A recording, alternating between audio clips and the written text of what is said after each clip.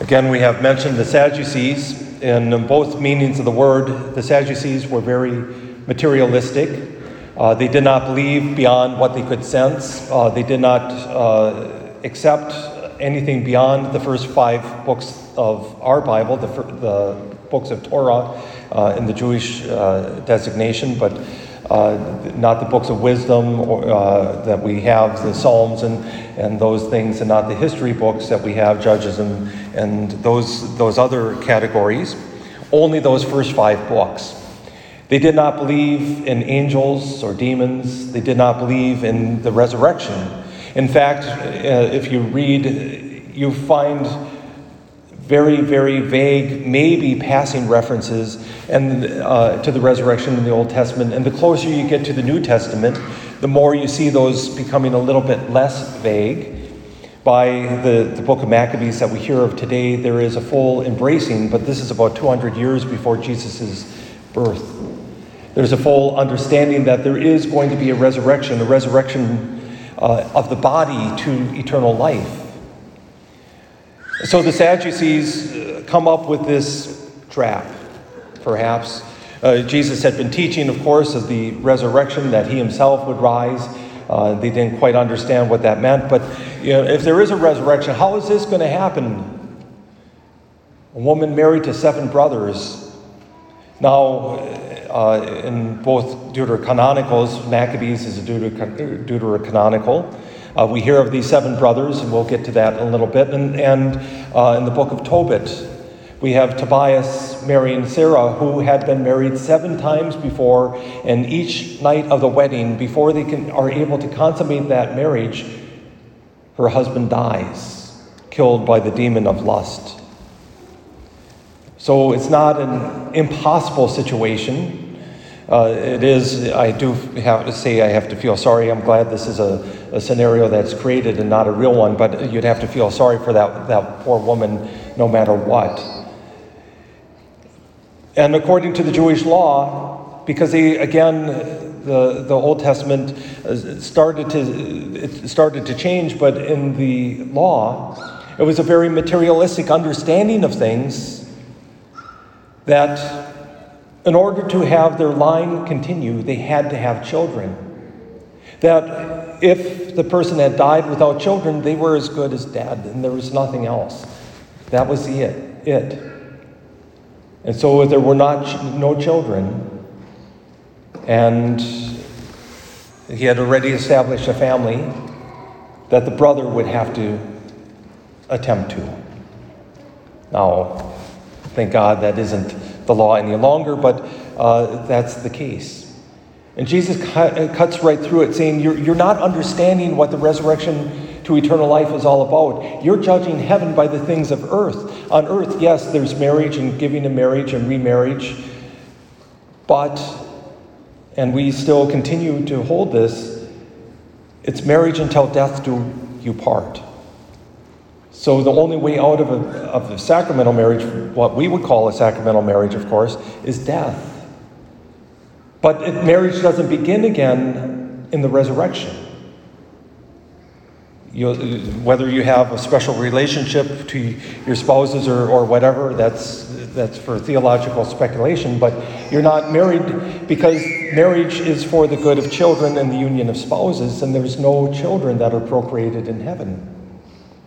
So when we judge the things of heaven by the things of earth, we're going to get it wrong. He says, no, they become like the angels. Not that they are incorporeal beings out there, but they become like angels and not procreating, not giving and taking in marriage. And then he does a double. He uses a text. If you remember the passage of Moses in the bush, Moses cries out, "O God of Abraham, Isaac, and Jacob." He doesn't cry out, "You were the God who was," but he is a God who is. And it's not simple semantics. Because Moses, in his cries, as Jesus would point out, is knowing that the Lord God, the Heavenly Father, is God of the living, not the dead, that all are alive in him. There is a resurrection of the body to eternal life. And again, we see that in today's first reading in this portion of the book of Maccabees. And if you've never read that book, I encourage you to go home and to read it again, and especially chapter 7. It's a beautiful story, and I have to admit, I find it funny. As somebody who is faithful, I find it completely hilarious, because the Greeks, who they're the ones that are attacking the Jewish, this family, they just don't get it. They just don't understand. And meanwhile, the mother of these seven sons, these 7 brothers, is on the sidelines, and she's cheering them on.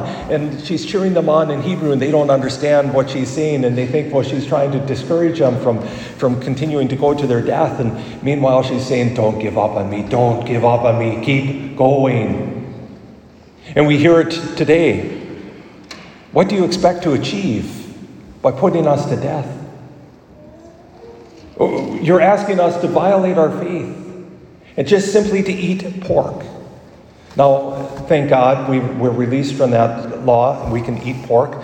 I enjoy bacon and pork chops and pork loin and all those things. But if there was a law that said I could not eat pork, God's command, you can bet pork would be off my menu. Because God's command is bigger, and that's the way they feel. It's a little thing for us. We look at it and we might say, well, this is stupid. They're not going to eat pork, and so they're going to go to their death. They'd rather go to their death? Yes. Because it wasn't so little in their belief system. It was a way of preparing and recognizing that God is Lord. And so we have this third one, and I have to admit, I really like this translation. He stuck out his tongues and extended his hand as he spoke these noble words. You go home, I'm not going to try it now, but you go home, stick out your tongue and try to talk. But that's what is in my head. But he speaks these noble words. It was from heaven that I received these, and I give them up willingly for heaven. I give them up willingly, knowing that I will receive them back because I've been faithful, knowing that God will raise me up. See, they're doing the opposite of the Sadducees. The Sadducees who judge heaven by the things of earth. Instead, the Maccabees are judging earth by what leads to heaven. They're saying we're not going to compromise our faith. We're not going to even for a bite of pork. And there's the story of Eleazar, an older man. He right before this, if I remember right, and they tell him, "Look, you of old age. You're 80 some years old, and all you need to do to extend your life is eat just one fork of pork, just one bite." He says, "At my old age, that I would lead all these young into sin, to extend my life a little bit. It'd be better for me to die." Just for a bite of pork. Now, like I said, in our day and age, this seems rather minor. But I think it gives us the model. We live in a day and age, and on Tuesday we will need to express that as well. But we live in a day and age that invites us to compromise on all sorts of things, to compromise on our faith, to compromise on what we know to be true, to compromise time and again. Oh, we have to vote for this person even if they're pro-abortion. We're not talking about a bite of pork anymore. We're talking about a life. We're talking about an unborn life. And we're talking about a woman often who's told that it's ironic, but you have no other choice but abortion. And they call it pro-choice. We live in a day and age that some of our politicians are saying there's no better option than abortion. And we compromise. And as I say this, and I know there are some that will claim that we are single issue voters, but if you get it wrong at the beginning, if you get it wrong in abortion, that wrong follows all the way through in every other political choice. It always comes out. It always does. Instead of compromising, Let us judge earth by the things of heaven. Let us start to look at the political decisions that we need to make, the votes we need to make in light of eternity. We can't play this game of saying, well, I'm personally opposed to. As I said when the Dobbs decision was made, I don't think our politicians can hide any longer, because it isn't the law of the land, nor should it ever have been. And yes, I know some states, ours included, allow abortion. But we need to be able to give better options.